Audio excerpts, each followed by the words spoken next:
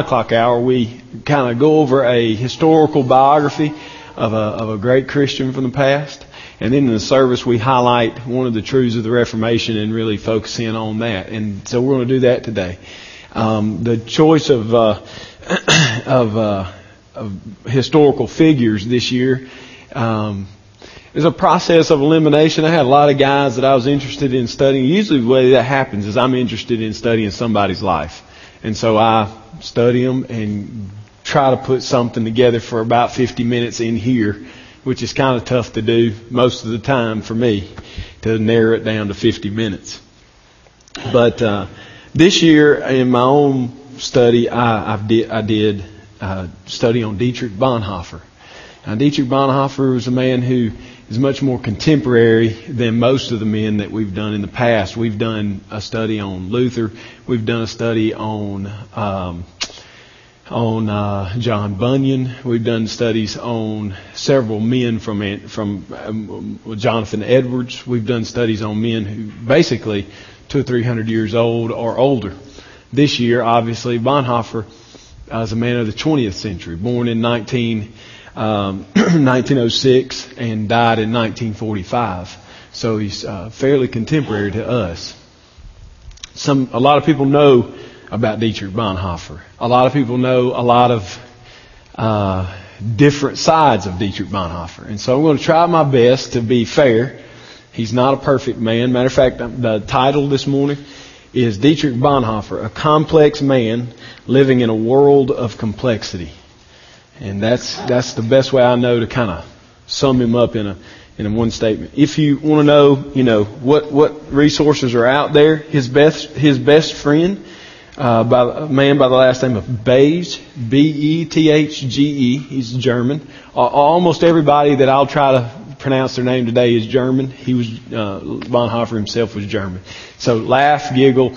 It's tough for me to know. I'm not German. I don't speak German. So I probably butchered a lot of these things. But Bethge wrote a book on him. Basically a memoir. He took a lot of Bonhoeffer's own writings and just distilled them down for us to read about him. It's a great book. It's still unsurpassed, really, because of its eyewitness. Bethge lived with him, knew him. But a new writing, which is very controversial, but I think stands up to history, is a book written and released this past year by Eric Metaxas. And you might know Metaxas. He writes for the New York Times. And he wrote the book which was put on screen, Amazing Grace.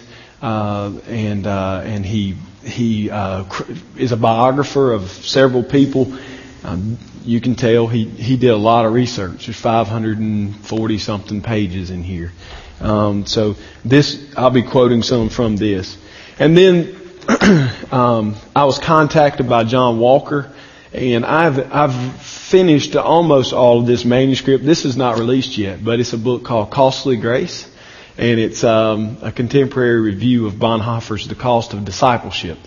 And from what I can see, he's done an excellent job. I'll be writing a review on this actually for the author. So those are kind of some resources. What to start with if you wanted to read something written by Bonhoeffer? First of all, if you choose to read something by Bonhoeffer, you'll have to put on your boots. He is equal opportunity offender, and he wrote two very famous books, both which I've read and would recommend to you. One is called Life Together. It's a small little pamphlet-sized book. Maybe I can't remember the exact. By typesettings, they're different. I've seen them as small as 85 pages, and I've seen it as big as 120. So it just depends on the typeset. But Life Together, it's his book on community, on Christian community, and is really good. And then his most famous book is The Cost of Discipleship. This is actually my granddad's copy. My granddad bought this and read it and underlined and wrote notes in it, and so you can't have my copy. Somebody asked me for it the other day. I told them no, they couldn't have it. He said, well, it's only $1.45. I said, I know, but that stamp right there means more than anything to me. So this is my granddad's copy of Dietrich Bonhoeffer, The Cost of Discipleship. And this book is revolutionary in the sense that it's very challenging in the sense that he and we'll quote a couple times out of here today. His understanding of what it means to follow Christ, if it doesn't challenge you, then you might be dead. Because he really confronts easy believism, which was a problem in his day. Cheap grace, as he called it. So those are some resources. That's some writings about him. Now, how to sum up a life like his, although he only lived 39 years before he was martyred. How to sum up a life like this is very difficult. So I'm going to do my best and try to leave a little bit of time, maybe if you have some questions. And we'll see if we can do that or not. Bonhoeffer was a theologian. He was a pastor. And at the end of his life, he was a martyr. Eric Metaxas calls him, and it's the subtitle actually to his book, he calls him Pastor, Martyr, Prophet, and Spy. A righteous Gentile versus the Third Reich. This man, Bonhoeffer, not by himself, but as the leader of the Protestant church, the true Protestant church in Germany in the days of the Third Reich, stood boldly against Hitler and the Nazis. How boldly? Well, I'll let you judge. In 1937, Bonhoeffer, who was in his late 20s, wrote a personal letter signed in his own handwriting to the Fuhrer, attacking the Fuhrer, his principles of leadership, his principles of society, and basically accused him, even in those early days of the reign of Hitler, of seeking the extinction of all moral society in Western Europe. And so, you tell me how brave he was. He was without question one of the bravest men I've ever read about. He was born on February 4th, 1906, and he was one of a pair of twins. And his sister Sabine and him were close throughout their growing up days. They traveled widely through Germany. They had a vacation home. He was born in an aristocratic family, very prestigious family of theologians and of scientists. His dad, Karl Bonhoeffer, was a doctor of psychology, which is very different than it is today. He was basically a medical doctor. He had studied the human brain as much as you could study it with the crude things that they had at that time. And so he would be what we would call a neurologist today. They called him a psychologist. And he became so well known in Germany, Karl Bonhoeffer did, that he was hired as the chair of psychology at the University of Berlin. And now this kind of begins to weave us into the storyline of Dietrich and his stance against the Third Reich. You see, because it's from his place inside the loop, so to speak, of the upper crust of German society that he got to view the atrocities. He knew of the concentration camps before anyone outside of the inner loop of Berlin knew of them. He heard of the atrocities planned for the Jews and the Gypsies and those of different races far before anyone else outside that loop would know what was going on. And so he had kind of an insider's position because of who his dad was. In 1923, Bonhoeffer started to study at Tübingen University. And he studied there under some pretty famous theologians. You might not know them because you grew up in fairly conservative circles.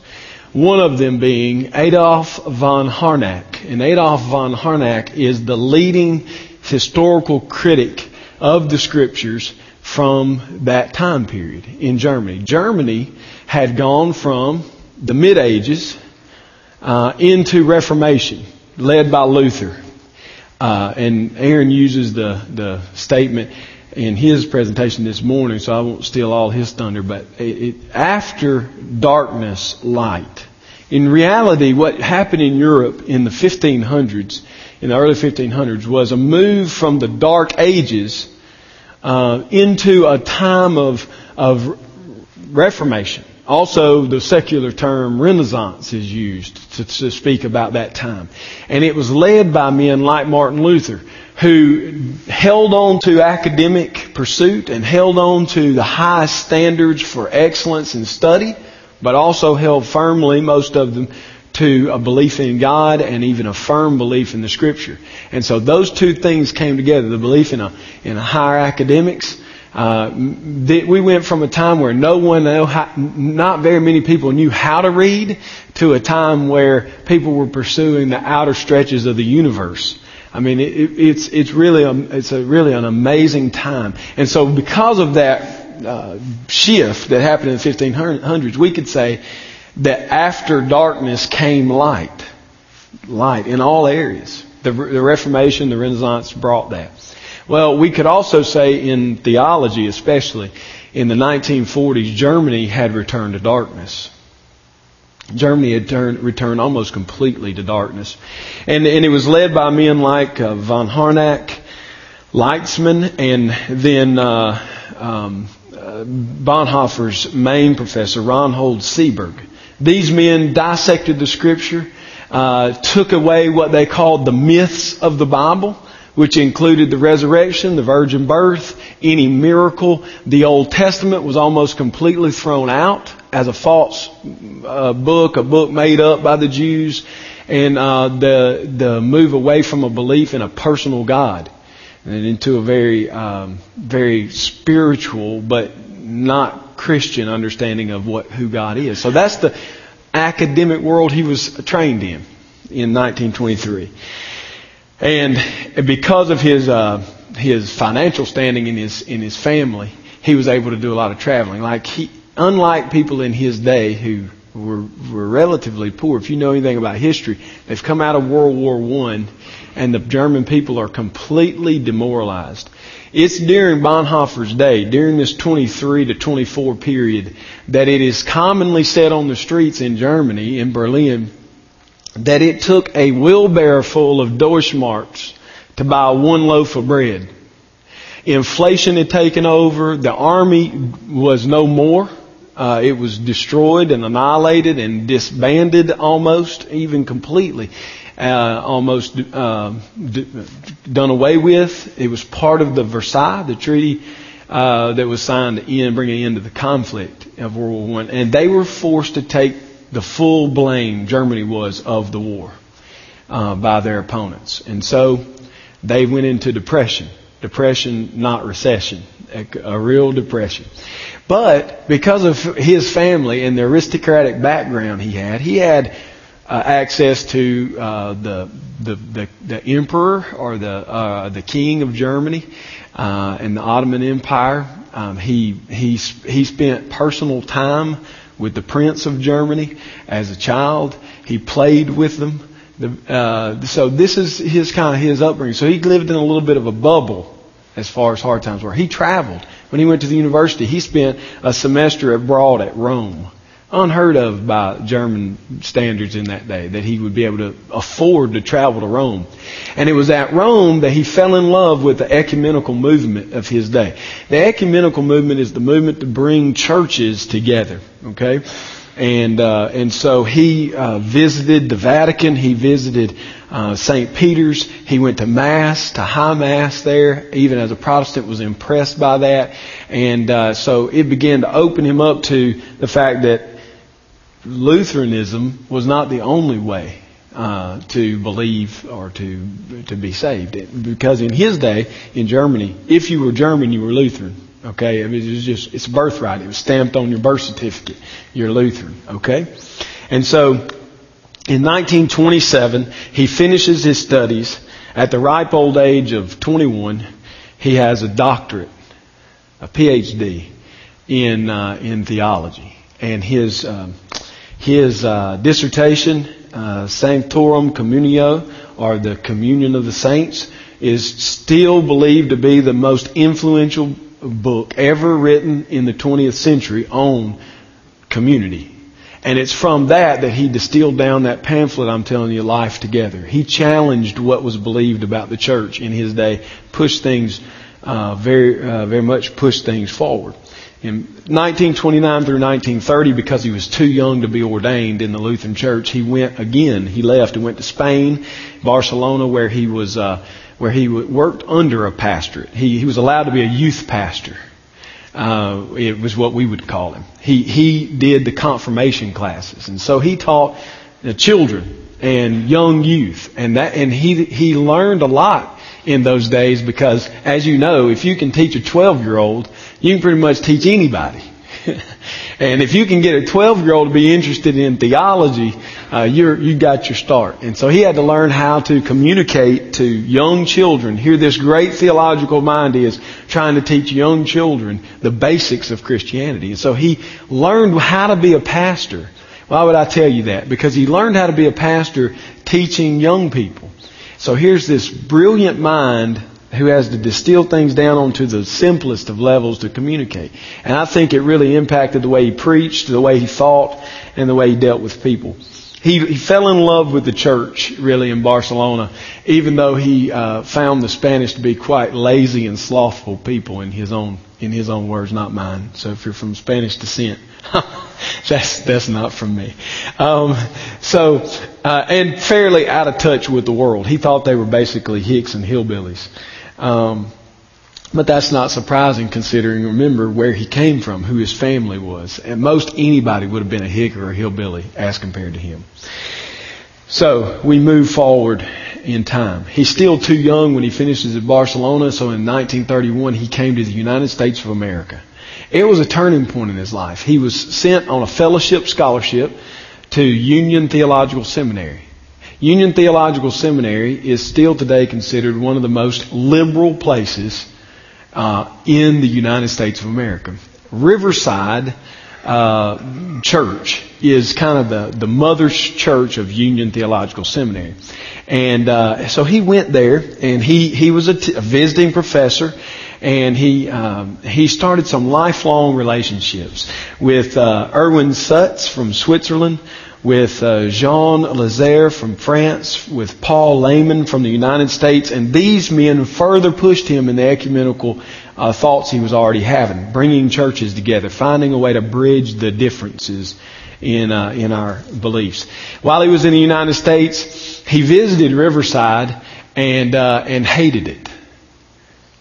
He left church and journaled that the Bible is used there very lightly. And a matter of fact, while he was at Union, he said, there is no theology in the United States.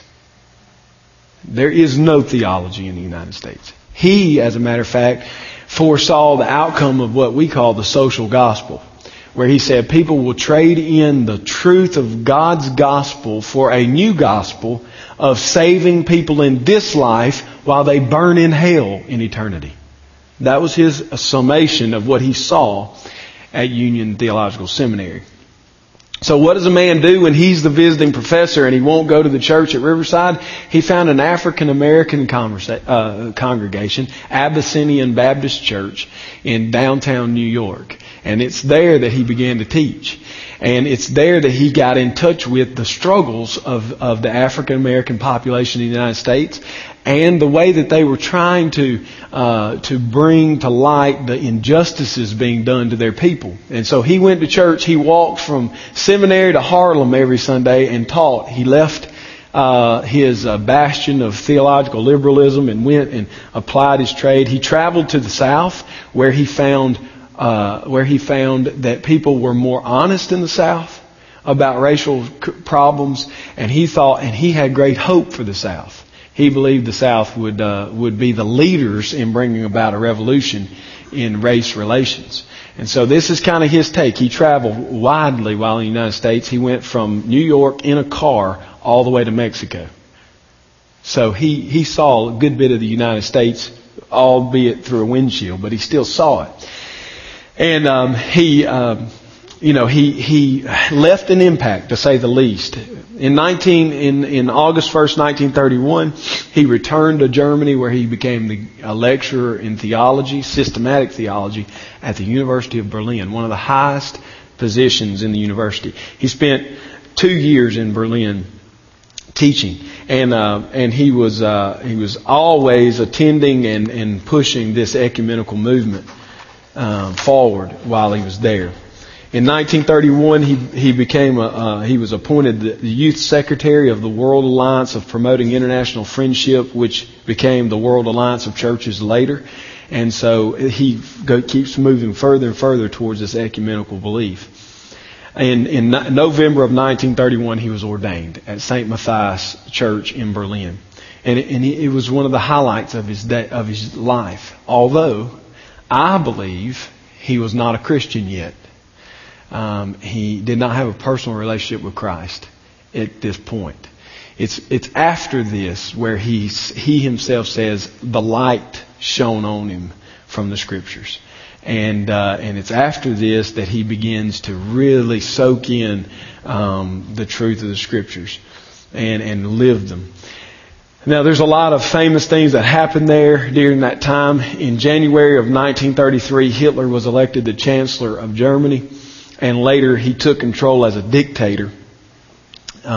He began to arrest people.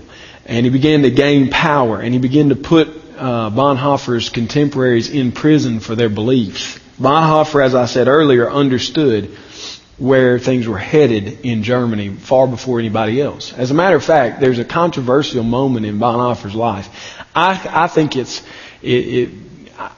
I believe that historically we should say time ran out on his lecture. He gave a lecture in 1933. Again, talking about the boldness. Here Hitler is running on the platform of the Führer, the ultimate leader. That's what a society needs, is the ultimate leader. And we might call it a messianic type belief. And so here this dynamic thing is happening in the German society. Remember, the people are downtrodden, and now they have this man who claims to be the leader of all leaders, to lead them out of their depression and lead them to world dominance. And on the radio in Berlin, young Bonhoeffer is waxing eloquent one night on the demise of Germany under the leadership of the Führer. Not under Hitler, but under the belief of a Führer. He didn't, and that's where it gets confusing. A lot of people think he was talking about Hitler. He was really just talking about this principle which had become popular, that we need a Messiah to lead us out of our doldrums. But his time ran out. He had paid for a certain amount of time. His time ran out, and he was cut off in the middle of his speech. And from there on, he became a cult hero because they believed the Nazis had cut the communications, and so it built his fame, so to speak. But at that point in his life, he was not opposing Hitler, though he did later oppose him very, as I said earlier, very strongly. So, April the 1st, 1933. The boycott of Jewish businesses was pushed forward. Scholars believe that Bonhoeffer was influenced on the issue of this boycotting Jewish businesses by his dear friend and African American Frank Fisher, who was the pastor of Abyssinian Baptist Church. They had a lot of communications during that time. So in the summer of 1933, a great decision had to be made. Nazism was on the rise, and a group called German Christians became the voice of Nazi ideology in the evangelical church. The Lutheran church was being taken over by this group, the German Christians. They wanted an article signed that mirrored the state Aryan law, which Aryan means only white people of German descent can hold positions of authority. That's what they wanted. And so these churchmen, these German Christians in the Lutheran Church were pushing for an identical thing to be written for the churches in Germany. That you could not be a pastor unless you were of pure Aryan descent. Now you can imagine what this did in Bonhoeffer's mind. He began to, and they were talking about things like, we are a separate race. You can't be a member of the Lutheran Church unless you're an Aryan. And they were setting aside the gospel teaching, obviously. So Bonhoeffer, in September of 1933, started a league called the Pastors Emergency League, and it was started to help Jewish pastors, to hide them from anybody that would persecute them or seek to put them in prison. His brother-in-law was a Jew, and his brother-in-law was a pastor. So he was in touch, again, you see the way he touched. He was in the inner circle of the aristocracy of Germany. He lived in the beltway of Germany, so to speak, in Berlin. He understood because of his sharp mind, but he also had personal contact with this persecution that was just starting. So what did he do? He left. He left and went to he left and went to England and was the pastor of a German church there, St. Paul's Church, the Reformed Church of St. Paul in London. And again, here he made close friends. He was always making friends because of his belief in Christian community. He was always looking for close friends. And he befriended a man named George Bell, who was the Anglican bishop in London at that time. And Bell becomes the contact of the outside world for the confessing church. Bonhoeffer would write letters, send them to Bell. Bell would publish them in the London Times. They go all over the world. And so it was kind of the way, he was his channel to talk about Nazism to people outside of Germany. And again, at the fall of 1933, the German Christians gained control of the Protestant church government. Their policy of excluding Jewish blood from the ministry was approved by the churches. And in September of 1933, the National Church Synod of Wittenberg, fittingly, basically signed the Arian paragraph. It was an awful day in the church's history. In May 1934, the anti-Nazi confessing church was organized in Barmen, Germany.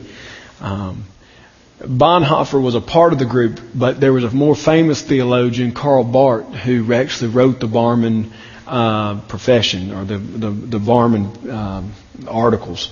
And they was quickly signed, and again, Bonhoeffer rose in the ranks there. He was loved by men like Adolf von Harnack for his mind. He was loved by Barth for his zeal and his passion for Jesus Christ. And most of all, he was despised by the Nazis because he refused to bow the knee to an idol, what he believed to be an idol in the Führer principle. In 1935, April the 26th, 1935, Bonhoeffer established the anti-Nazi confessing church as an underground ministry, as an underground church. They didn't have the right to meet openly, but he did this in Zingst, which is on the Baltic Sea. And in June, he moved them to Finkenwald, which was in Pomerania, which is a very remote part of Germany. They got out of Berlin to get this movement started. He took in 27 confessants, young men, and they lived their life like a monastery, except this monastery was interactive with the world. He would pull them aside to teach them in the morning, at lunch, and at night. They slept in adjoining, rooms and houses, but they worked in the world, and they pastored and shepherded flocks in the world. He believed that was imperative. He saw that as one of the failures of Roman monasticism, when you pull people completely out of the world and make them live in a conclave. So he started this work, and because of that, he is credited with starting the only confessing church seminary during the Nazi reign. And that's basically what it was. He started that, and these are some of just a basic principle that he lived by. And you can see his revolutionary thoughts about community. One rule inside his community was this: no one was allowed to speak of another person unless that person was present. His beliefs on community are unmatched that I've found. In other words, if I want to talk about Bruce to Aaron, Bruce has to be standing there. If Bruce isn't standing there, Aaron's not to listen to me talk about Bruce. Not good or bad. Neither way. Only if the person's present can we speak of them. And so it was simplicity. It was a very simple biblical ethic that he was working out and living. And it's during this time that he wrote The Cost of Discipleship, Life Together, the little pamphlet I'm talking about, and then another book on pastoral care called Spiritual Care. And so these were great days, so to speak. These are wonderful days. He was barred from lecturing in Berlin during 1936, August the 5th, 1936. The Gestapo closed his seminary. The Gestapo is the military police arm of the Nazi government. They closed Finkenwald, and he lost contact with a lot of his men because 27 of them, it had grown at this point. It was bigger than 27, but 27 of them, of the young men he was training, were arrested and put in prison. Most of them never seen again. And so persecution was heightening. That's what I'm trying to tell you. Persecution was heightening. 1938, February 1938, he made the decision to join the Abwehr. The Abwehr is an intelligence agency inside of the German army. And what we find after the fact is that the Abwehr was a movement of generals and high military men who wanted to assassinate Hitler. They believed Hitler had destroyed the German nation, had destroyed morals, had destroyed the history of the German army, because he had forced them to go fight wars against countries that were not antagonistic. He had forced them to rape and kill and steal, and to begin to butcher. Now the reports from Poland are starting to come back that people are being burned alive, people are being shot in the back of the head by the army. And so this German group of generals, led by a man by the name of General Canaris, organized themselves legally as an intelligence group. And so you had the Gestapo and the Abwehr who were at odds all the time, but they both were official government entities inside the Nazi government. Bonhoeffer could not join the army, not because he was a pacifist, though I think he was in heart. He was sympathetic towards pacifism, but he did believe in just war, and he did not think the Germans were just. So he couldn't join the army. He joined the Abwehr to get in the army intelligence wing and not have to go fight. And so it's from there he begins to plot. And he, because again of his great mind, he becomes one of the chief planners in the assassination attempts on Hitler. That pretty much gets you killed in a dictatorship when you're found out. And so he set his sights towards this end, that he would bring Germany out from under the totalitarian rule of Hitler. And he and this group set out to do that. He left in 1939, goes back to New York, and has basically he's free. He never has to go back to Nazi Germany. He's begged by his friends to stay in New York, and then when Germany's free of Nazism, come back and lead the church and reform it in a sense. But after staying just a short time, he returned to Germany. And he did it of his own free will, because he said, I have no right to lead a free Germany if I'm not willing to suffer with my people. And so he returned, knowing he was probably returning to die. He made that decision. So he, in 1941, he's forbidden to ever print or publish any other book. September 1941, he becomes a part of Operation 7, which was a rescue of Jewish citizens. They were rescuing Jewish citizens. All this while, he's writing on theology, he's preaching in churches, he's leading God's people through the confessing church. In January of 1943, at the age of 36, he becomes engaged to a beautiful young girl who's 18 at the time, half his age, Maria von Wiedemeyer. And her grandmother had actually set them up on a blind date of sorts. And Bonhoeffer was odd, as most brilliant people are, and he was not very social. And when you're leading a revolution, you don't have time to flit around on dates and whatnot. But he fell in love with her. And his letters to her are some of the greatest romantic, right? If you're a romantic, I mean, they're just top notch. Guys, go copyright, plagiarize them, and send it to your wife. She'll love you. It's fascinating. And most of them are written from prison, from Cell 92. We have them because those letters were saved and were published later under Letters from Prison, Cell 92. And so April the 5th, 1943, when he was 37 years old, he was arrested, taken to Tegel prison in Berlin. Christine, his sister, one of his other sisters' husband, was also arrested on that day. February the 7th, 1945, after spending almost 2 years in Tegel prison in cell 92, he was transferred from there to Buchenwald concentration camp. He stayed there encouraging and leading services inside the concentration camp. It's really miraculous, some of the things he went through. His guards fell in love with him, saw him as the truest man they had ever met, smuggled his letters out. He even had one guard offer to smuggle him out because they fell in love with his Christian ethic and his Christian way of living. He prayed every morning, every lunch period, and every night. And his own captors said he was the truest man of prayer they had ever seen. There was a sincerity to his prayer life that came through. In April of 1945, Hitler finally found what he had been looking for. He arrested General Admiral Canaris, and he took his diary. And when he read the diary, it became clear who was involved with the plots to kill him. And so Hitler himself, gave the order to have Bonhoeffer killed, and wanted detailed reporting because he wanted glory in his triumph over his enemies. On April the 9th, 1945, at the age of 39, Bonhoeffer was hanged at Flossenburg prison.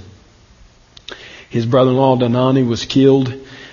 Also, one of 4 members of his immediate family to die at the hands of the Nazis. He had 4 immediate family members who died, all because of the plots and their leading the confessing church. His brother Klaus was also killed. Now, the letters he wrote, as I said, were saved by Eberhard Beige and published letters and papers from prison. And his love letters from Cell 92 were also published from his time there. Now, that's kind of the history and the date of this man. And that's not the whole story. What can we gather from a man that's, as I said, very complex? Because I do not deny that in his early years he was a liberal. He was raised in liberal theology. He was very brilliant. He was a good student. As he moved from the seminary into real life, he found that liberalism does not match up with what reality is. And he began to transfer his thoughts to the Bible. And it's there that he was converted. I believe it's there that he became a Christian, in his study of the Scripture. And he fell under the influence of Karl Barth, who I believe to be a Christian, but he's the leader of what we call Neo-Orthodox Christianity, which is the belief in other words, if you look, basically you shuck away the husk of the Bible and you get Jesus. That's what they're always looking for, which sounds great. The problem is in practice, when you're shucking away the husk, you're shucking away the truth that God sent us in His Word. So it leaves you with this really experientially heavy Christianity with no basis, no Christian document, no foundation, no firm foundation. So he moved into that. And then I believe in prison, he moves from that to a more orthodox belief because all he had was the Bible. All he had was the Bible. And he asked some good questions in prison. And so after his death, because he was so worldwidely popular with people, all kinds of groups grabbed him as their hero. I'm talking about groups from evangelical Christianity, guys like me and others who championed his books, to the death of God, atheists, who took his statement about a religionless Christianity and took that to mean that he did not believe in God nor in Christianity, which I find to be quite hilarious because his whole life is about writing about God. If he doesn't believe there is a God, what did he do his whole life? And so, anyway, because of this, he's very controversial even in his death. I just think his poem kind of says it all. He wrote a poem while in that cell 92, and it's entitled, Who Am I? Does anybody know that poem? Okay. I didn't think so. Good. Now you will. These are his words. Who am I?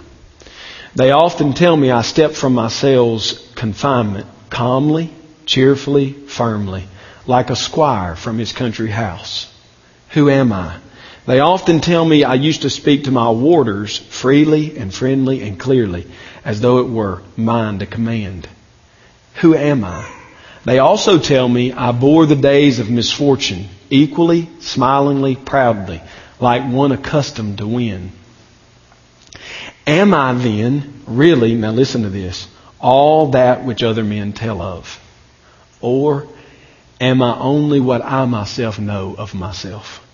Restless and longing and sick, like a bird in a cage, struggling for breath as though hands were compressing my throat, yearning for colors, for flowers, for the voices of birds, thirsting for words of kindness, for neighborliness, tossing in expectation of great events, powerlessly trembling for friends at an infinite distance, weary and empty at praying, at thinking, at making, faint and ready to say farewell to it all.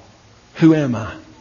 This or the other? Am I one person today and tomorrow another? Am I both at once, a hypocrite before others, and before myself a contemptibly woebegone weakling? Or is something within me still like a beaten army, fleeing in disorder from victory already achieved? Who am I? They mock me, these lonely questions of mine. Whoever I am, Thou knowest, O God, I am thine. That is not the contemplation of a man who does not know the mercy of God. You sense in him the connection that he is a sinner, don't you? He's not the grand hero everybody thinks he is in his own mind. He's not the strong, resolute champion of freedom that everybody else said he was. He was weak. He was shaking in fear. And yet, whatever he was, he belonged to God. Just to grab a taste of his thought, of what he thought and what he wrote. He was a musician. He had a good voice, not a great voice. He was an excellent piano player. He played. His family did. They remind me of the Von Trapp family for some reason. I don't know. I guess they're there in Germany. Makes me think of that. But every Christmas, the children, their gift to their parents was to conduct a singing, theatrical Christmas play.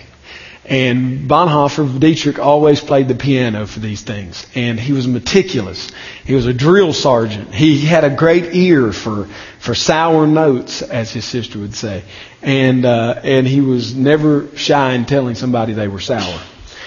He said this about music. Music will help dissolve your perplexities and purify your character and sensibilities. And in time of care and sorrow, will keep a fountain of joy alive in you.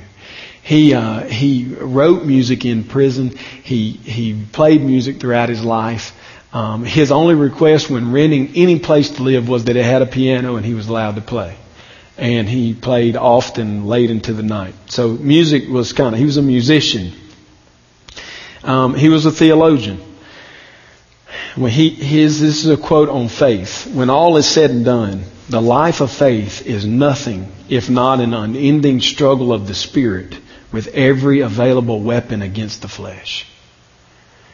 If you're looking for a definition of faith, Bonhoeffer would say faith is struggling against your flesh with all the spiritual weapons God has given you. That's what faith is. And he was quick to, as I said earlier, he was quick to write about his belief in life together. The most experienced psychologist or observer of human nature knows infinitely less of the human heart than the simplest Christian who lives beneath the cross of Christ. The greatest psychological insight, ability, and experience cannot grasp this one thing: what sin is. Worldly wisdom knows what distress and weakness and failure are, but it does not know the godlessness of man. And so, it also does not know that man is destroyed only by his sin and can be healed only by forgiveness. Only the Christian knows this. In the presence of a psychiatrist, I can only be a sick man. In the presence of a Christian brother, I can dare to be a sinner. The psychiatrist must first search my heart, and yet he never plumbs its ultimate depth. The Christian brother knows when I come to him.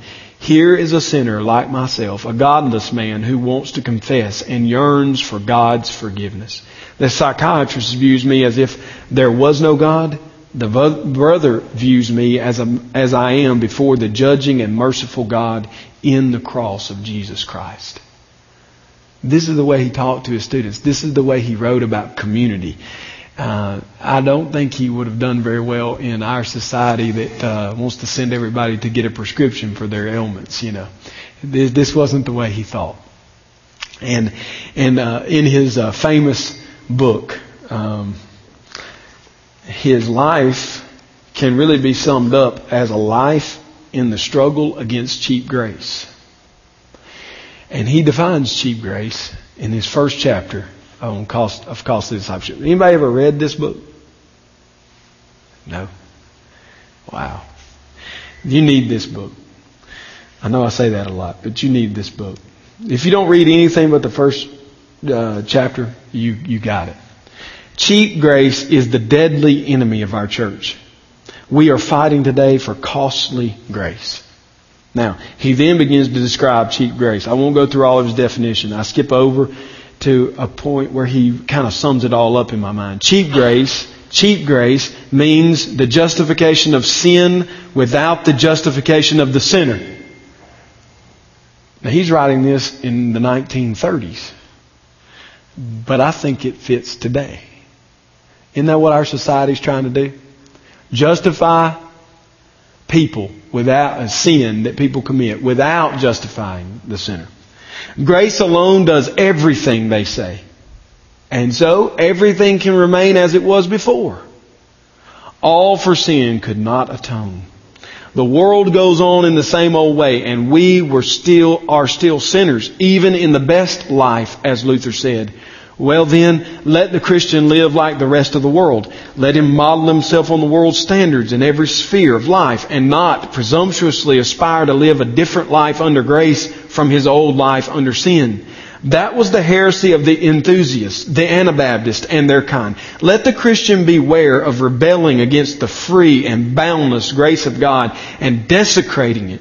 Let him not attempt to erect a new religion of the letter by endeavoring to live a life of obedience to the commandments of Jesus Christ. The world has been justified by grace. He's saying this mockingly the way they said it, the way they define grace. The Christian knows that and takes it seriously. The Christian person does not just say grace counts. He believes it. He lives it. He knows he must not strive against the indispensable grace of God. Therefore, let him live like the rest of the world. Of course he would like to go and do something extraordinary. And then he begins to tell us to live a normal life. Live in life every day under God. He goes on with his understanding of cheap grace and says cheap grace is the preaching of forgiveness without requiring repentance, baptism without church discipline, communion without confession, absolution without personal confession. Cheap grace is grace without discipleship, grace without the cross, grace without Jesus Christ living and incarnate. Costly grace is the treasure hidden in the field. For the sake of it, a man will gladly go and sell all that he has. It is the pearl of great price to buy, which the merchant will sell all his goods. It is the kingly rule of Christ, for whose sake a man will pluck out the eye which causes him to stumble. It is the call of Jesus Christ at which the disciple leaves his nets and follows Him. Costly grace is the gospel which must be sought again and again, the gift which must be asked for, the door at which a man must knock. Such grace is costly because it calls us to follow And it is grace because it calls us to follow Jesus Christ. It is costly because it costs a man his life. And it is grace because it gives a man the only true life. It is costly because it condemns sin. And grace because it justifies the sinner. Above all, it is costly because it costs God the life of His Son. Ye were bought at a price. And what has cost God much cannot be cheap for us. Above all, it is grace because God did not reckon His Son too dear a price to pay for our life, but delivered Him up for us. Costly grace is the incarnation of God. And these are the writings of Dietrich Bonhoeffer. Now you can claim he doesn't know who God is if you're a liberal. And you can claim him if you're an atheist. But you got to deal with this book. You got to deal with the man who would write about costly grace and would live costly grace. How do I ultimately hold the complexity of Dietrich Bonhoeffer? A man who was a liberal at his beginning, a neo-orthodox in his middle, and I argue an orthodox at the end. How do I hold this man who, as a private citizen, sought the death of his leader? I haven't talked about that, but that's a very difficult question, isn't it? We don't have enough time to deal with it. Is it right for a group of citizens to assassinate their leader, even if that leader is ruthless and evil? That's a very difficult ethical question to answer. Before you answer too quickly, as Americans, we have to also answer then, if Dietrich Bonhoeffer is wrong, ultimately, were our revolutionary forefathers wrong, who rebelled against their state and their crown at the cost of many lives over the issue of taxation? Dietrich Bonhoeffer rebelled against the extinguishing of a race. Our forefathers rebelled against taxation, against lack of representation, against who they viewed to be a tyrant, King George. I'm not saying either are wrong. I'm saying before we answer too quickly on Bonhoeffer, we have to answer also the question of the American Revolution. It just gets difficult, doesn't it, to know. The bottom line when he reasoned this was this. If I, a private citizen, he knew the struggle. If I, a private citizen, on the streets of Berlin drinking coffee, see a madman behind the wheel of a vehicle, mowing down, running over innocent citizens repeatedly, and I, as a private citizen, hold a gun, is it my right to then go in the street and shoot the driver of the car to spare the life of the innocent? And his reasoning was, it's not only his right, it would be his duty as a Christian to stop the murder of the innocent people. And so he saw himself standing in front of the runaway car of Hitler and firing shots into the way of a man he believed to be evil, ultimately. So whether you agree with him or not, he wrestles with things very, very well. He asks these questions. How do you sum up the life of a man who is so complex?